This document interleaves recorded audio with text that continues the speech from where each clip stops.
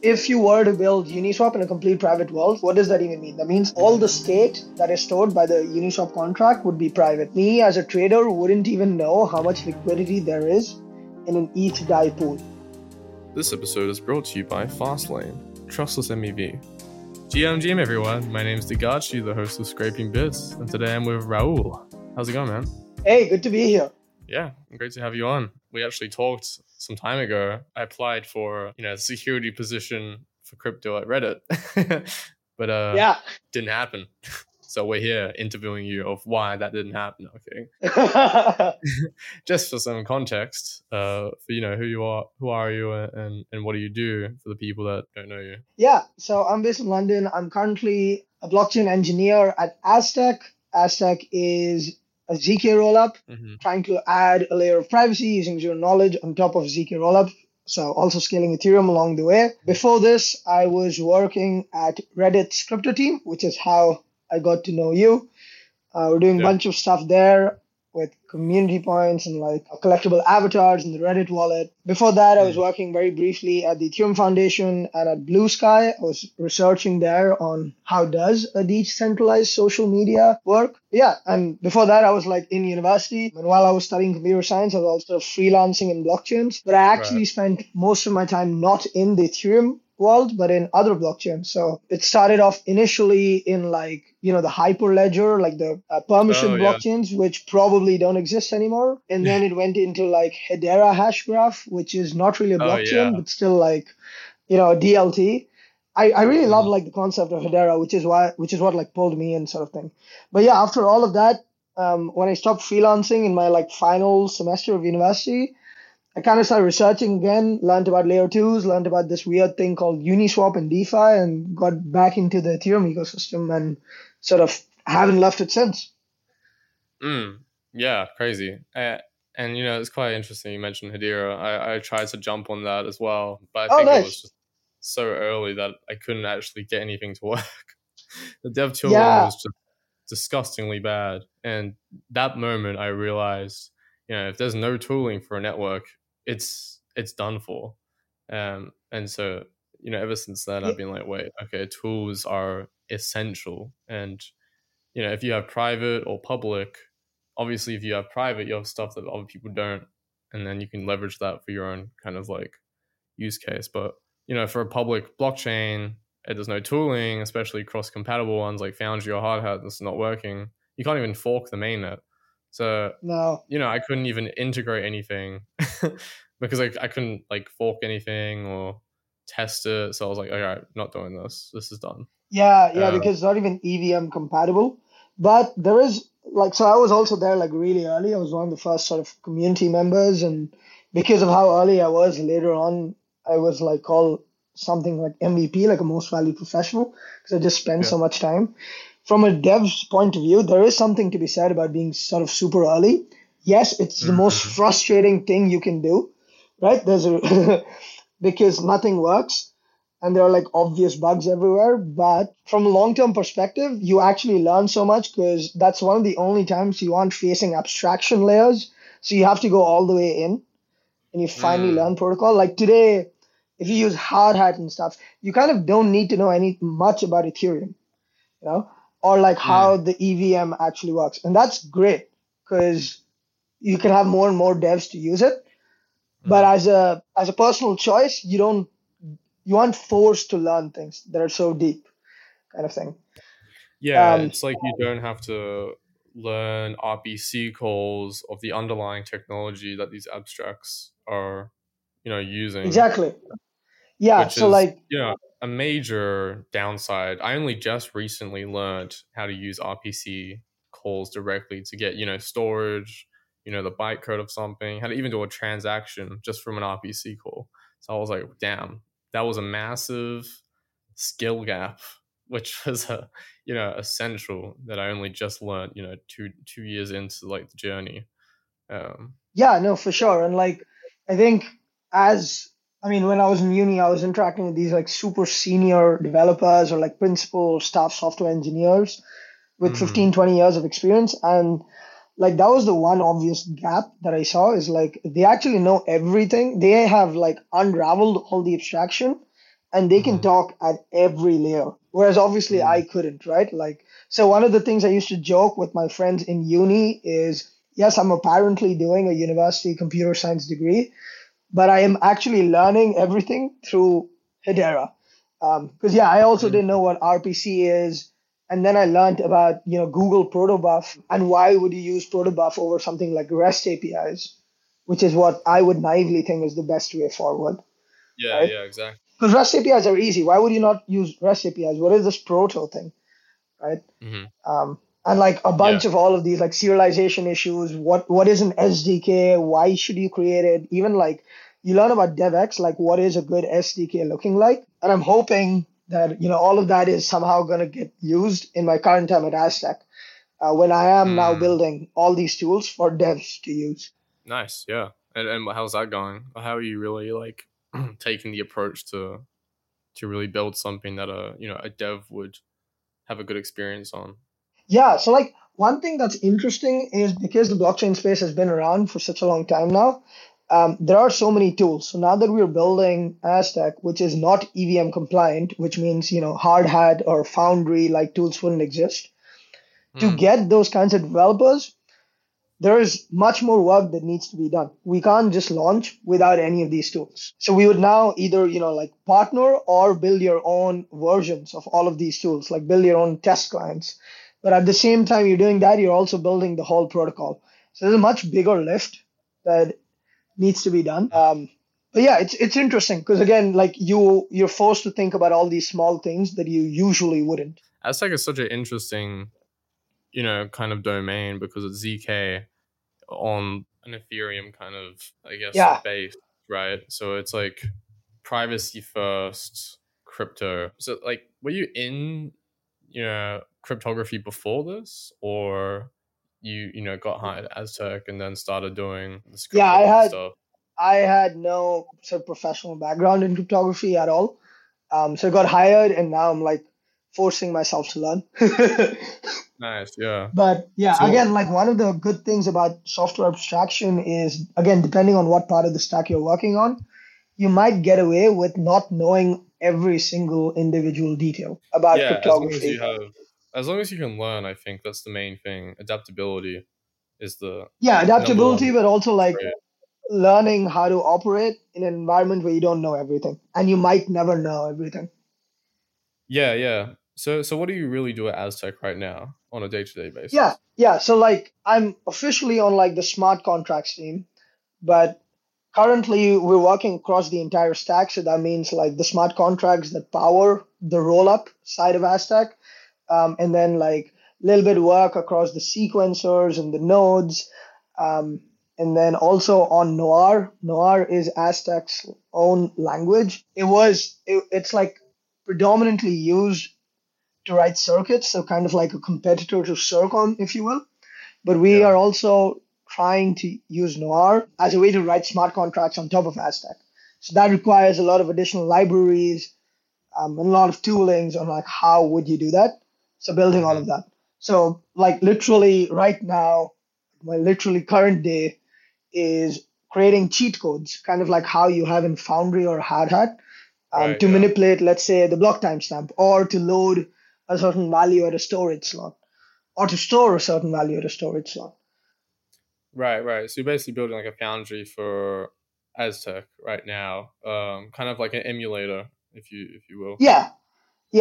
And what are the problems you kind of faced while building this emulator, and what are the strategies you really take? Actually, let's start with what are the problems you face when building an emulator? So some of them are like just like generic software engineering, like kind of issues, which is the fact that, okay, we're still too early. We haven't launched like sort of even a testnet yet. And there's a lot of parts of the protocol that still need to be figured. So sometimes when you want to create a cheat code, you also need these emulators. You need to maybe create like your own test client, like which might require a lot of surgery into the current protocol, like maybe bypassing certain authentication schemes or whatever. So does it even make sense to do it now when the protocol might change a lot, or at what point does it make sense? And the other parts are like, okay, what if we sort of change the definition of what the cheat code is does. So for example, like let's say you want a cheat code that changes the current block or the next block, right? Now, what does changing mean? It can mean reducing. So if you're on block 100, make it say I'm on block 2, or increasing, right? So what if you just change it to say, hey, okay, you can't like decrease, you can only increase. So it's like one way. So like creating your own assumptions and stuff. But that is like all of this is like just more like standard software engineering stuff. And it's also like requiring to think about like, okay, but how would like in what cases would someone ever need to like change the block number? And then you go like, okay, there's probably in like a lending example where you have to mess around with interest rates, right? Like Aave or whatever. Okay, so like how would they use it, and then try to see if you can use it that way, basically with like minimum requirements, changes to the protocols. But sometimes you also go like, okay, but maybe all of this work doesn't make sense given like the new requirements, or like given of how much work it needs. So just like saying, okay, let's just not do this for this release, maybe come back to it at a later release. So that part is more like generic software engineering rather than like, yeah, like problems just specific to Aztec, which is nice, I guess. Can be frustrating if like all of your problems are just related to this one idea that everyone is chasing. It's kind of the same as releasing a protocol or an MVP. At least you've got to prioritize the essentials of what's absolutely necessary. Yeah, like one thing I really understood. So this is my first time in like working in sort of a deep tech startup.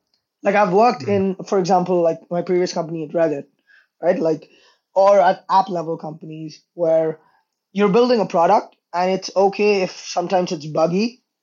You can just ship it really quickly so to gain market cap, right? Like famously started by like Amazon. My first job out of uni was actually in Amazon Alexa. And when Alexa was launched, it was infamously buggy. It was really bad and extremely hacky. But it's fine. There are no, yes, sometimes it might be a bad user experience, but I can always improve it. So it makes more sense to like ship it quickly. But other times you want to be really, really slow and really, really careful. When it has to do with security or cryptography. So like, the core Ethereum protocol or like the core Aztec protocol, right? Like if there is like a bug in one of her circuits, that's a no-no. So like before our launch, we have to spend a really, really, really long time just auditing and making sure that like there are no bugs in the most critical parts of the code base. And there again, it's like, okay, so it's like some parts of the code base are really critical. That would be our proving system. But then there are some parts that can be buggy. It shouldn't be ideally, but they can be buggy and it's okay. For example, like writing Noir contracts. That'll be a very bad developer experience if it's buggy, but at least there won't be any fundamental issues with Aztec. Like we can always fix them at the next release. That's interesting, yeah. And you have to learn this whole cryptography thing as well. On top of that, it's like how private transactions and public transactions work, which is terrific once it starts like rolling out, right? You have such in-depth knowledge. Yeah, it's also interesting because in Aztec we'll have two kinds of states. We'd have a UTXO kind of model, like in Bitcoin, and that will be how we model our private state. But we'll also have a public state, and that will be like Ethereum, so an account state model. So developers will be working with both, right? And UTXOs famously they have their own issues. We know that from like programmable UTXO blockchains like Cardano, right? So like, okay, yeah, how do you manage those UTXO issues, like the UTXO concurrency issues or whatever? And there's also like you have to teach developers on how to think about these things, kind of stuff. And at the same time, you want to abstract all this cryptographic stuff. So yes, maybe we need to know as Aztec Lab employees, but the devs can get away without knowing. Just like how me and you got away without knowing what RPC calls until slightly later in our lives. Yeah, for sure. And I think like the hardest thing, because I had Mandaya on from Aztec as well previously, and we talked a lot about Aztec at the fundamental level. And from a smart contract point with like Noah, I guess the hardest thing I would think about is creating your own circuits, right? To basically run it all. So I guess once Noir is released and Aztec's launched, I guess how does one create a circuit, and what is a circuit to begin with, and then how do you create one? Yeah, so like the easiest way to think about what a circuit is by forgetting everything about cryptography. So in my like year 10 of university, we were learning about of high school, sorry, we were learning about Boolean algebra, like AND gates and OR gates and NAND gates and so on. And we had to draw these like diagrams of like how would you draw like X and Y combined with OR Z.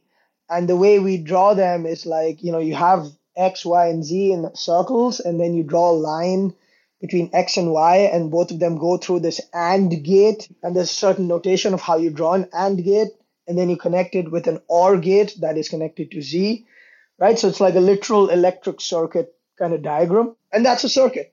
That's it. So when people say like gates and stuff, like this has 1 million gates or 100 million gates or whatever, they mean like these gates, like AND gates, OR gates, or whatever, or like obviously slightly more complex gates too. With Noir, to come back to your other question, our goal is that you shouldn't know that you're writing circuits. It should feel like a normal programming language. Because, like, at least within the context of Aztec, the network, you're using Noir to write your smart contracts, right? Outside of Aztec, the network, you can also use Noir as a competitor to Circom to write circuits, but that's different. Like, sort of within my like job purview, like as an engineer for Aztec network, it's like how do you use Noir, the smart contract language? Yeah. Interesting. And when there's private and public transactions, it also brings the idea of, if I was to do, well, first of all, I can obviously transfer tokens from myself to another wallet anonymously, right? Yeah. That's a possibility. Yeah, for sure. There's going to be exchanges where there's going to be native as well, where you can do, swaps anonymously, and then you will really have this hard time tracking where's this money coming from. You can fund basically a wallet anonymously. I think the most interesting thing with when this comes out is the bridges, anonymous bridging from, I guess you put in from EVM to Aztec, and Aztec to another one, back to back. Yeah. And so this, Yeah, again, there you have to, this is like Aztec Connect territory. So, like, this was before I joined, but Aztec had a product called Aztec Connect where you would have Aave and Uniswap and all these really, really big DeFi protocols on layer one on Ethereum. And we built like this mini Aztec network on which like kind of like a very small layer two, but not a fully programmable layer two by any means. And what you could do is you have these funds like ETH or DAI on L1. You first of all, like let's say you bridge them, and then you do liquidity pooling. So like you and a bunch of people come together and put a combined amount of money into Uniswap, right? So now in L1, you don't know that it was actually me and you who had put money in Uniswap. What you know is Aztec Connect address put some money into Uniswap. But of course, like you can always run like, old school statistics to track money flows and try and figure out where the money is going, kind of thing. So again, you have to be like a bit more careful with how you want to leak your privacy and all that. What I mean to say is like I could do something really dumb, like first move like 100 ETH from Ethereum to like this Aztec Connect thing, and then literally the next second put all of that 100 ETH in Uniswap as an LP. Then everyone kind of knows it was me because the amounts matches, and it's literally the next second. You've got then there's no privacy to be gained there. Like everyone knows what is happening there. You've got to implement delays and all that stuff, so it's really hard to track, obviously. But then it's kind of interesting, the whole ZK realm, not just specifically Aztec, but the entire ZK kind of VM space is, we saw this thing with Tornado Cash where they just got sanctioned, and now you're bringing in like these VMs which are capable of enabling people to create dozens, hundreds of these these tornado caches, or variations of some sorts, but also new protocols of lending, etc. Also, ZK lending is going to be very interesting. But yeah, I wonder how this is all going to play out, because obviously Tornado Cash was sanctioned, but I think, how can you stop a whole decentralized network, right? Because it's like all they did really was just sanction a website, got rid of the code of GitHub. But when you have, decentralized networks and everybody running nodes, I mean, it's going to become unstoppable at that point, unless you completely just, it's just so many things you have to account for at that point, right? Yeah, it's also like, I mean, it also depends like what as an app developer you want to do. There's always like things you can do. Like, let's say you want to be like compliant, which is your decision, and maybe you should, right? Then you can have like a bit of proof of compliance in there, which is necessary. Like, it'll be quite sad if everything that's happening on a blockchain network is illegal. That kind of proves the point of like, all the people out there who hate blockchain and say it's for drugs. And I certainly don't want my work to be used just for drugs or something.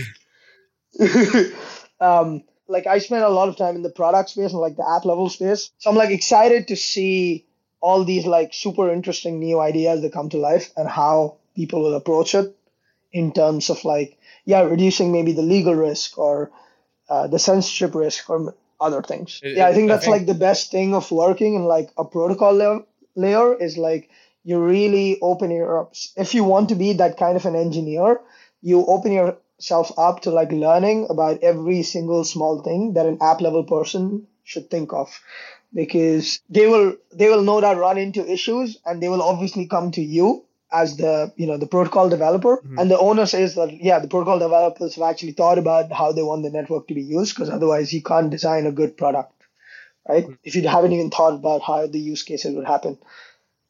Yeah, I mean, like, obviously someone is going to create a Tornado Cash equivalent, and they'll be able to do this with a anonymous funded wallet. And so it's not like a normal MetaMask. You can generate a wallet, fund it via an anonymous transaction or private transaction, and then create this protocol, which is Tornado Cash with no traces, unless at the node level, or you can somehow trace how this wallet was created, somehow backtrack it with, like, I guess, cybersecurity forensics back to them in some way. I don't know if that's going to be implemented in some way, but that kind of gets rid of the point of private transactions. But then, I mean, there is possibility of a lot of havoc being brought, but also because it's a fully anonymous. So one of the things that Aztec enables is like, which I loved from a product standpoint, is it's not just a private blockchain or it's not a blockchain. It's not just a private layer 2. It's like it also has a public component to it, because there are just some things you can't do in a complete private state. For example, like you can't build Uniswap the way we know it, at least, in the private world. Like, if you were to build Uniswap in a complete private world, so like, what does that even mean? That means like all the state that is stored by the Uniswap contract would be private. That means me as a trader wouldn't even know how much liquidity there is in an ETH DAI pool. And that's something that I need to know before I trade, right? Or even before I do, I become a liquidity provider. Like, I want to know how much, if I put in 5 ETH, how much money will come out. That has to be like a public component, right? Or for like lending, where you have to put in collateral, I need to know how, like, liquidators need to know how much collateral you've put so they can liquidate you, which is the core concept of like Maker or every other lending system, right? Like, you have off-chain liquidators that can like do this, and that's how the protocol runs smoothly always. And the only way you can interact with a private contract, right, is by knowing that bytecode. The bytecode. Yeah, so like you can fetch it. You can fetch the bytecode from like a Merkle tree that we'll have, like a contract Merkle tree. You query that, and that's how you can be sure that it's the same as the bytecode you have is the same as the bytecode on the network. Yeah, that makes sense. So you would have to have some inside information to even do that kind of stuff. But I wonder, I guess not. I'm just wondering, because like, okay, let's say, obviously black hats are going to come on. It's going to be the hub for black hats to one, fund their wallets, and two, even do exploits, because then they can trace, get just like backtrack and get away instantly with just like a single a couple of anonymous transactions, I mean, good luck trying to find it. Unless there's some fundamental leak within the protocol itself, or like node where you can kind of trace back. But yeah, it also depends, right? Like, what if the token itself is a public token, for example, on Aztec? yeah. There, when you transfer, you kind of know, right? So like, it really depends on on so many things that I wouldn't necessarily believe that it's going to be the hub for exploiters to come in and like run away with the money. There's something like there's something that's really beautiful about, like, you can see that in Ethereum too, right? Like, in theory, people are anonymous in blockchain land, right? Like, we all just addresses, and there are so many hacks that happen on Ethereum. And like, yeah, the black hats are really successful in that they can take the money out of Curve or whatever DeFi protocol it's hacked. How do they take the money out? How do they materialize the money, right? Like, Yeah. let's say you successfully hack like 10 million USDC, right? Sure. How will you actually use that money? How will you, let's say, like, take it to your bank account or like put it in another DeFi protocol or whatever without alerting everyone and having the entire community work against you? Yeah. I mean, that's the reality of that. But when you bring in this platform of anonymous transactions, you can just kind of filter them out by like $1,000 every so often, or 10,000 every just small increments to not alert anything. It just looks normal, really. So I guess something like that, to be honest, would be the way. I guess from Yeah, there'll be my like probably some compliance tools that app developers build to like make sure nothing else happens there. Or yeah, there's also like a long way out, right? So like there's a lot of things that will happen that can make it all work in a way that it's still secure and doesn't rob everyone or something. Because then it's like pointless. yeah, I agree. But I guess if you're thinking about if you want it to be completely anonymous, if something is completely anonymous, that would always happen. There's always going to be the evil or black hat side of Yeah. any innovation, right? And I don't know if it's really can be stopped without implementing very limiting implementations or features that kind of like get rid of the core idea of what it was meant to be. Yeah, it'll be interesting. But yeah. What fascinates me is like just the ability of like learning, just building like my own raw skill of like thinking very deeply about things, understanding how a deep tech startup operates. Because again, like from my perspective, for most of the time, like Aztec was this like R&D company, and like it's now in a process where it's like shipping products, right? Like you had Noir, you had Aztec Connect.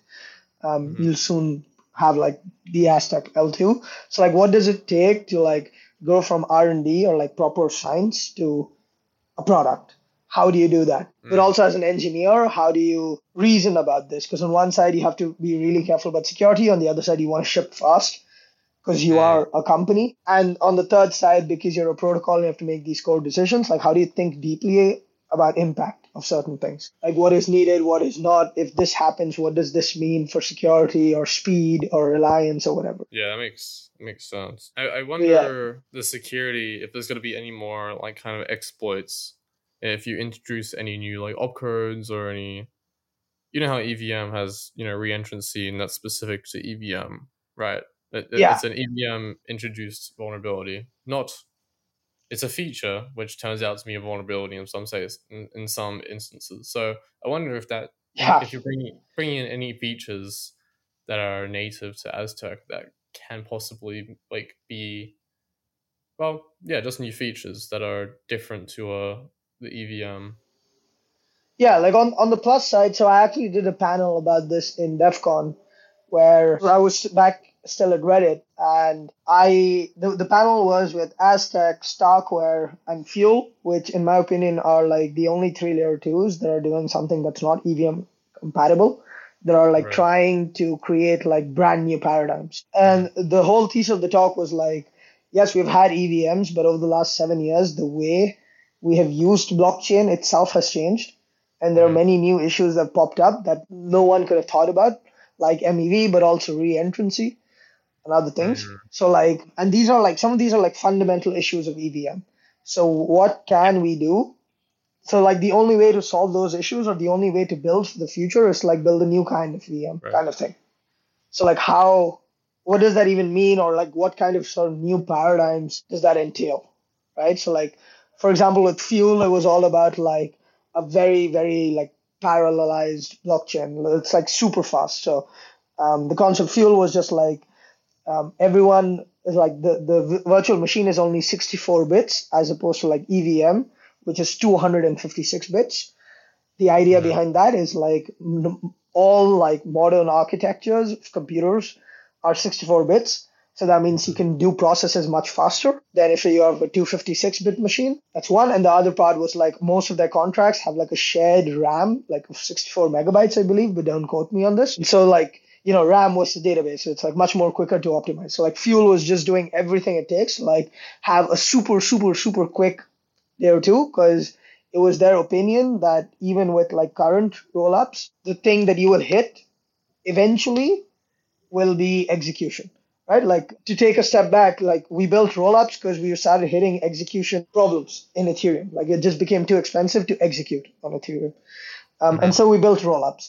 And today, like all rollups are expensive still because of data availability. So like every rollup is like focusing on reducing their data availability costs, right? Which is great.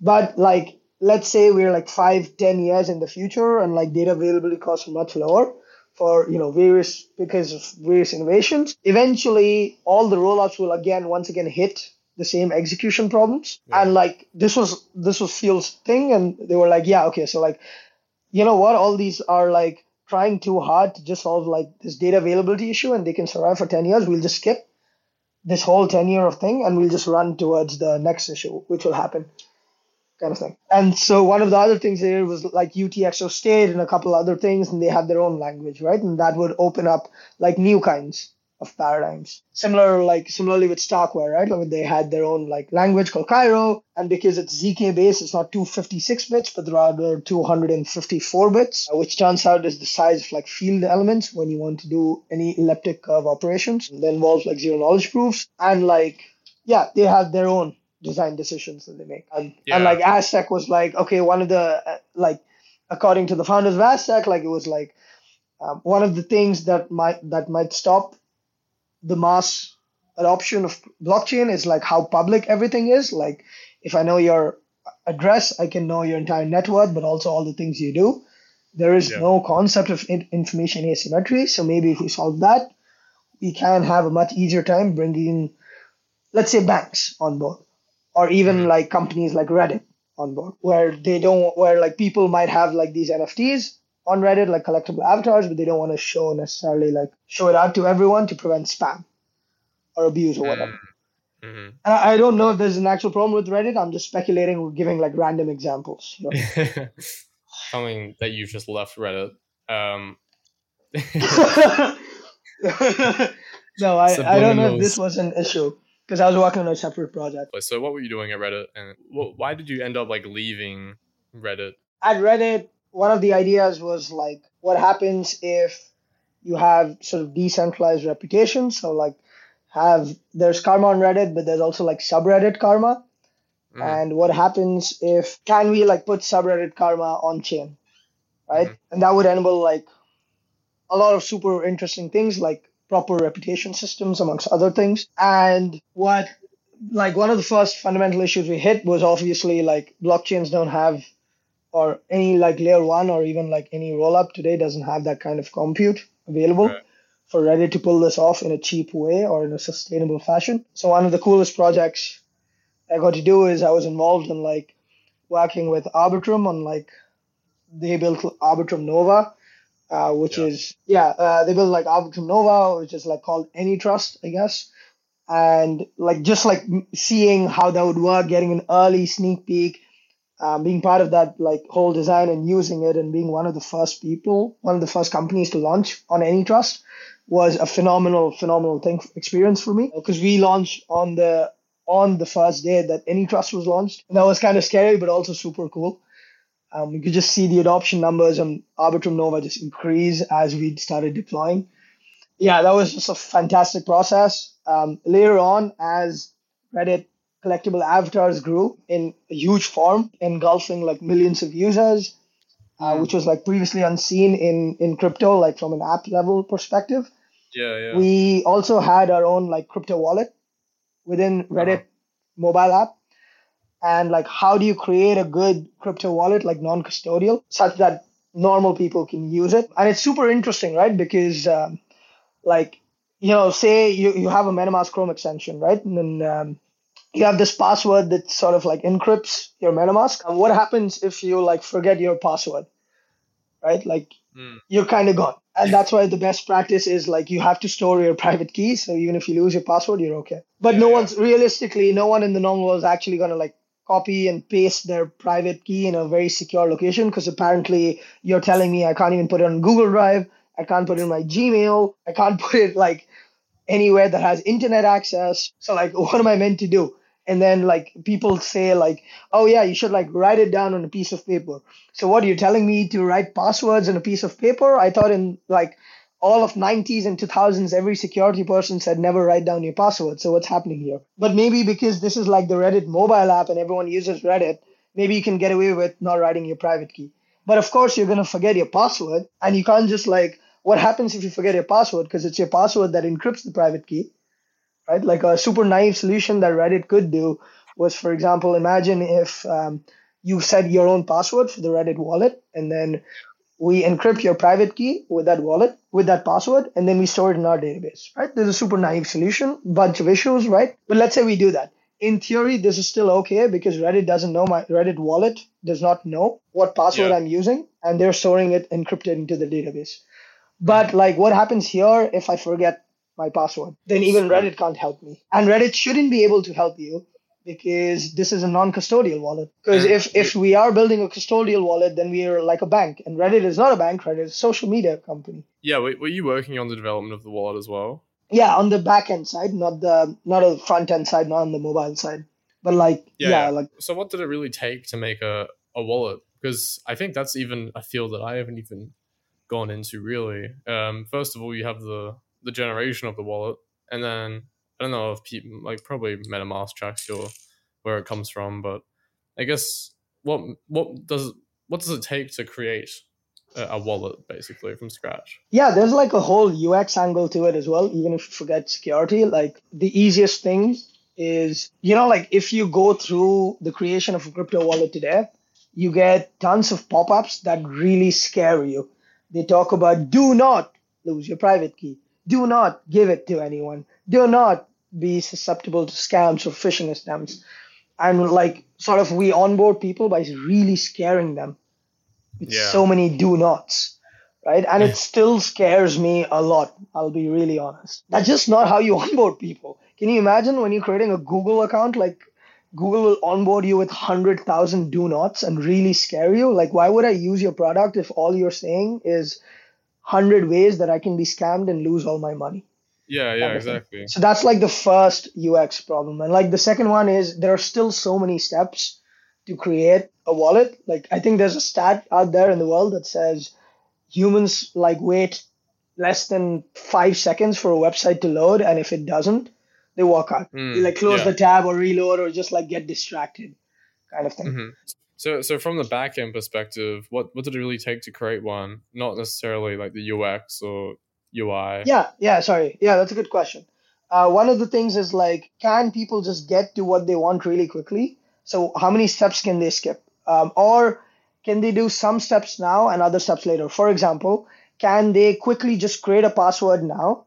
And like, we don't even tell them to copy their private key or whatever. And much later, they can start from where they left off, which is like copy your private key to somewhere safe, right? So keeping that context in the database and then pushing it at an appropriate time much later. So for example, like the typical in Reddit, like usually people will create their wallet to claim their avatar. So like just quickly create like a password, which is kind of like, the old school login system that we all are familiar with. And for you now, it looks like you have your NFT. But to get the NFT again, usually to claim it, you need to pay gas, right? But of course, there's a new wallet. So how do you do all of that? Because again, we want really, really small, almost no buttons that users have to click, and it should be in under 5 seconds or whatever. So you implement like meta transactions into the backend side, which is like mainly EIP 712, I believe. And the meta transactions is basically like a very fancy way of saying you do the signing of what you want to do, and I'll do the executing, which means like the user would sign that they want to claim this NFT with this ID, this smart contract address, and then Reddit would pay for it, right? But then if you go a step deeper, then you start thinking, okay, like let's use a random other company's example. So like my company wants to pay for all of your transactions, right? So you go on my company's website and you say, I want to claim this. And then my company will have its own wallet that's going to pay. That means it's going to be stored on the server with real funds. Like it's like a hotkey, like a hot wallet rather than a cold wallet, because it's going to be used so often. So like if my server gets compromised, I'm going to lose all of my money. Whoopsie. So how do you store that key securely? But there are limits to how much security you can do and like how secure your key can be. Sometimes you can also just mess up, because no matter how good of an engineer you are, you're a human. So what else can you do? Well, Arbitrum as a rollup has like this amazing thing called gas refunder. I think that's what they call it. They actually ran into an issue some time back where it seemed like their sequencer was not sending batches into Ethereum, into L1. And the real reason that seemed to be the case, from what I remember, is it seemed like the sequencer didn't have enough funds to pay. Right? Because what was happening was the sequencer has like a really small amount of ETH, right? So even if the money gets lost, it's fine. It's really, really small amount. Let's say like $10 or $20 or whatever. And then you have like a smart contract called Gas Refunder that actually stores all the other ETH. Because like smart contracts don't have keys. Externally owned accounts, EOAs, have keys. So you can only take funds out of a smart contract by using certain dedicated functions. Like you would literally have to write a smart contract logic that allows you to withdraw the funds. And, managing that particular function that pays the money out is much more easier, right? Like in Solidity speak, this would be have one modifier, like only owner, and only let them call this function, right? And you can write hundreds of tests to make sure it's fine. What was happening, what you can do is like leave all your actual money there, and then the sequencer using its $20, which is, let's assume that's enough for one batch. It probably isn't, but let's assume it is. It first calls the gas refunder, and then the gas refunder then posts, the batch into layer 1 rollup contract. And then after that transaction is done, the gas refunder then computes how much gas was used. This is super easy using the gas left opcode in Ethereum. Like you call gas left first before doing the transaction, like posting to layer 1, and then you call gas left again once you posted to L1, and you can figure out how much gas was used. And then you multiply it with like what you expect would be the gas price, which is like, let's say, congestion fee. You multiply both of them, and then you get the total amount of money, like in ETH, that you've spent for the transaction. And that's what you can refund the sequencer with. So by the end of it, the sequencer once again is refunded with the money that they use. So they probably again have like $19 or $20, whatever. And then you can have like a metric or a dashboard system, like old school Web 2 style reporting, where if the sequencer is running really low, like way below, like let's say $5, then you have like a SEV1 or a SEV2 alarm going off for an on-call engineer. And all the on-call engineer now has to do is just like put some ETH into that smart contract, into the sequencer's wallet, like a 1-minute job, right? Or maybe you could have like some kind of a cron job, like a multi-sig, that periodically every 30 days just puts like $10 into the sequencer and $100 into the gas refunder or whatever kind of thing. A beautiful design in AnyTrust and Arbitrum Nova was that anyone could actually put money into the sequencer's wallet address. So like, let's say I really want my thing to go, and like for whatever reason the sequencer doesn't have enough money, I'll just put some, right? And that's amazing. It's really nice. I don't need to wait for Off-Chain Labs or whatever roll-up company this is to fulfill it. And this was like extra nice in case of Arbitrum Nova, because how do you compute the gas price on layer 2 network? There are like two aspects to it. One is just whatever you think is the gas price of Ethereum, which is like, it can be really high or really low really quickly. It's pretty much unpredictable, right? Because some random dude could create like a random rock NFT and everyone's going berserk about it because this is the degen life we all live in. So one component is just like the amount of price that the sequencer has to pay on L1. But the other component is, of course, the network's own congestion fee. So one of the things that Arbitrum does is the sequencer over enough time or over enough batches tries to minimize the amount of extra money they have collected. So let's say they use like a prediction algorithm to assume that it'll take me $500 to post the next batch. So I need to collect $500 worth of gas fees from my L2 users, right? And then let's say the actual price of posting the transaction was only $300. So now they have $200 extra. So for the next batch, they'll charge $200 lesser, which means if my company who's using Arbitrum Nova wants really low gas fees for all my users, one really simple, stupid hack I need to do is fool the sequencer. Just like put $500 in their address, and now they'll think that, oh, I have overcharged my users massively. Shit, I feel bad. I'm going to undercharge all my users such that I eventually come down to my normal values, which is, again, let's say $20 or whatever, right? And this, to me, this is like a super genius, super amazing design. Really good product too, right? Yeah. But I'll stop my rant there. I don't know how I reached there, but yeah. Why would the sequencers care if they're paying, people are paying a lot, right? Like, and then they just push their prices down. Why would they care about that? Well, because if people are paying a lot of money, then that's bad for the users. We never want to overcharge users. Like blockchains anywhere are expensive, and it's really bad UX if users have to pay more than they need to. So the goal of a good sequencer should always be two things. One, the goal of any blockchain network is to have as cheap transactions as possible and to make it as quick as possible, right? That's why we have so many competitors of Ethereum in the world today, because Ethereum is not cheap to use and it's super slow as well. Yeah, but everybody just clones that, right? So then you just have the saturation of everybody's the exact same, fast and cheap, but everybody just defaults back to Ethereum though. So there's got to be something else. Which is why it's like interesting to have unique virtual machines like Fuel or Aztec or Starkware, because they're at least trying something new to see if maybe that sticks. But there are like non-technical issues with doing something that's not EVM compatible, which is the fact that most of blockchain networks somehow is EVM compatible, and that's the world most developers know the most about. So it's like much harder to get users to use it. Yeah. If it's not compatible, then they have to learn this entire new language, the environment.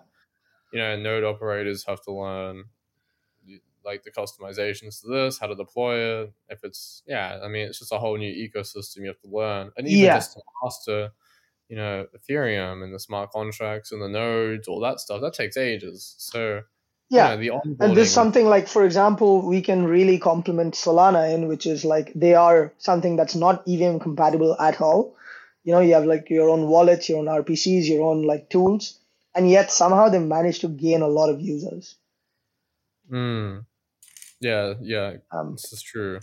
I don't know why, but it was all because of the NFT craze, I think. But the initial it could be like how bull markets work. It could be because of airdrop. It could also be because of SBF. God bless that man.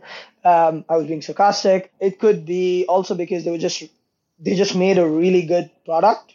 It could also be because they had a new virtual machine. They enabled like new kinds of architectures that were just not possible on Ethereum. And maybe that's like, because like we all know what can work on Ethereum, but we also clearly know that whatever works today clearly isn't getting mass adoption. So we need something different, and maybe different VMs will let you finally experiment with what's different. Like, what if you can finally have account abstraction inbuilt into the protocol in a non-hacky way? Like, I love ERC 4337, which is the current rage about how to get account abstraction on EVM, but at the end of the day, it's kind of hacky. It adds gas. There are some issues with batching of transactions. There are some DOS vectors, attack vectors, which they have reduced by not allowing certain transactions to even happen, right? And eventually, if any rollup, any EVM compatible machine gets enough traction, they're going to hit into the same execution limits that Ethereum has hit now. They'll probably hit the same state bloat limits too. So like you're going to keep hitting the same problems. So that's kind of like insanity. You're doing the same thing and expect different things to come out of this time. It'd be super interesting if something like Aztec or ZKVM had account abstraction. Because then you're combining. We are. Yeah. That's one of the great things you get when you're building your own VM. You can just you won't have any of these issues. That's a very interesting kind of playing field, because then you have private transactions, but then you also have the ability for someone else to execute on your behalf. Yeah, you could also have so in the authentication world, you have a standard called WebAuthn, which is how Face ID and Touch ID and all these things actually work. If you are building your own network, you have the luxury to go hey, I want my users to, instead of playing with these private public key stuff or even these random smart contract wallet things, how cool would it be if they could do a transaction just by doing a Face ID?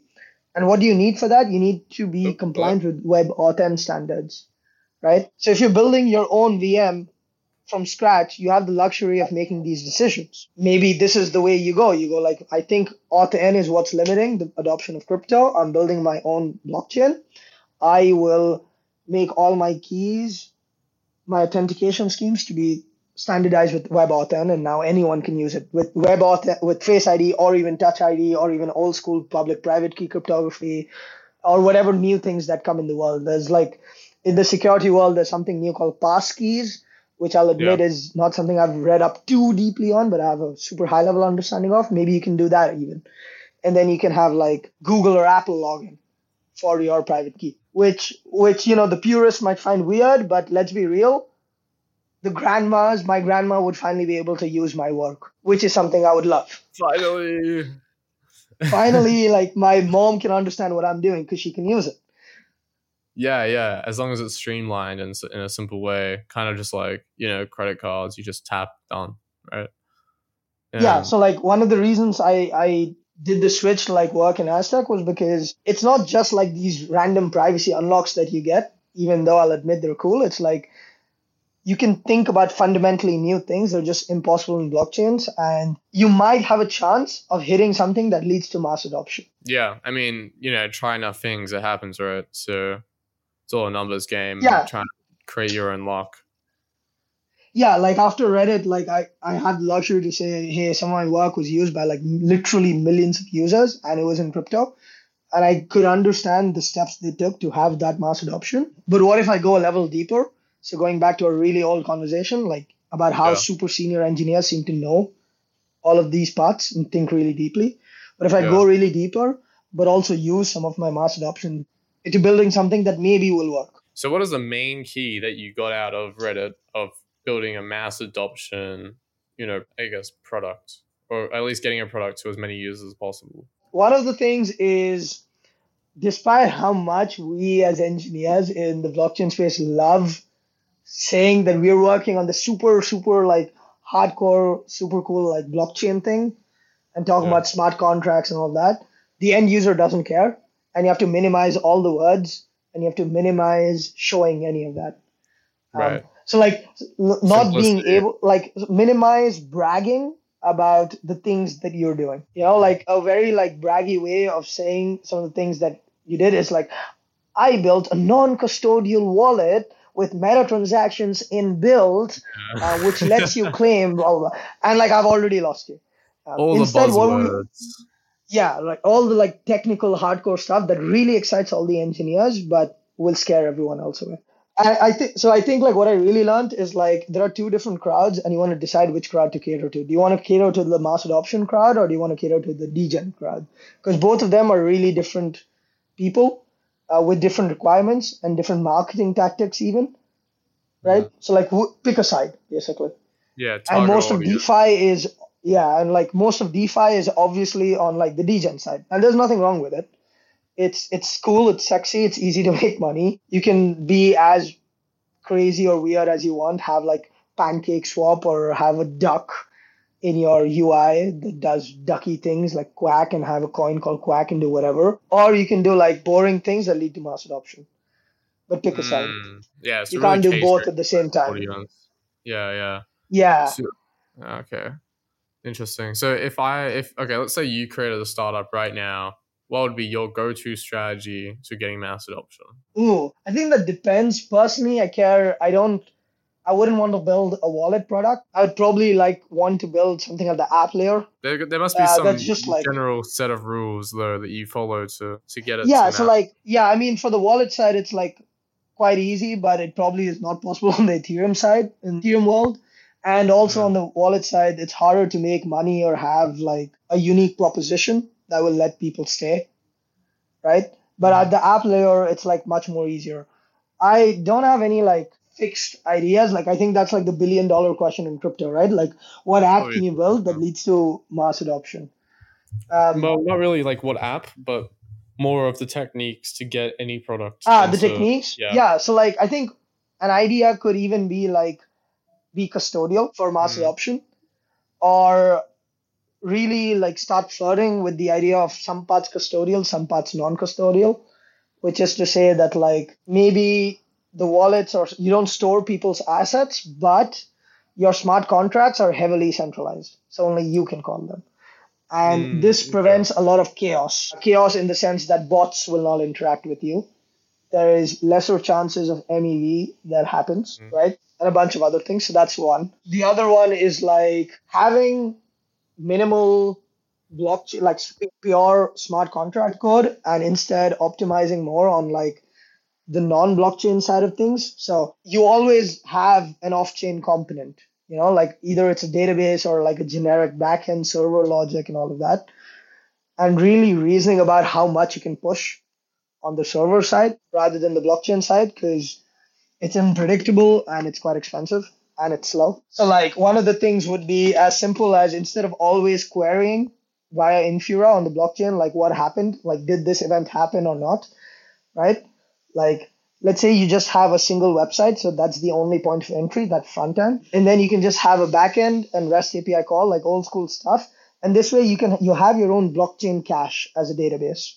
And one of the great things this does is it prevents the number of RPC calls you need to do. That reduces your Infura costs and is faster or more reliant sometimes. And in the background, you can have a cron job that periodically sort of syncs your database with the network. Yeah, so really just trying to make it as streamlined as possible, user experience best, easy to understand. I think the biggest thing would be minimizing the amount of chaos that's possible in the system. I think that despite of how fun the chaos is for people for degens like us, it's really bad for users. When users realize that people are using blockchain to bet on hamster races, it's not a good look. Yeah, which is, I think, something that happened during ETHCC. But it's super funny for us, right? So again, cater to your market kind of thing. Yeah, I mean, the hamsters were crazy, right? But yeah, it was super funny. I won't lie to you. Yeah. But we have gone to an hour, and I don't want to take too much of your time. I do want to thank you for jumping on, finally getting to meet you as well. And it's been super interesting, man. I'm super keen to see how Aztec evolves, and eventually the release of Aztec is going to be a very long time, I think. So can't wait to see what happens in the future. But yeah, thank you so much for jumping on, man. Yeah, thank you so much. This was super fun, and yeah, I'm also super excited for Aztec. And for anyone else wanting to jump on the podcast or wanting to suggest someone to come on, just DM me at Scraping Bits and I'll see what I can do. Otherwise, thank you so much for jumping on, and hopefully I'll catch you on another one later in the future. Hell yeah. See you around. Thank you so much, Rahul. Take care.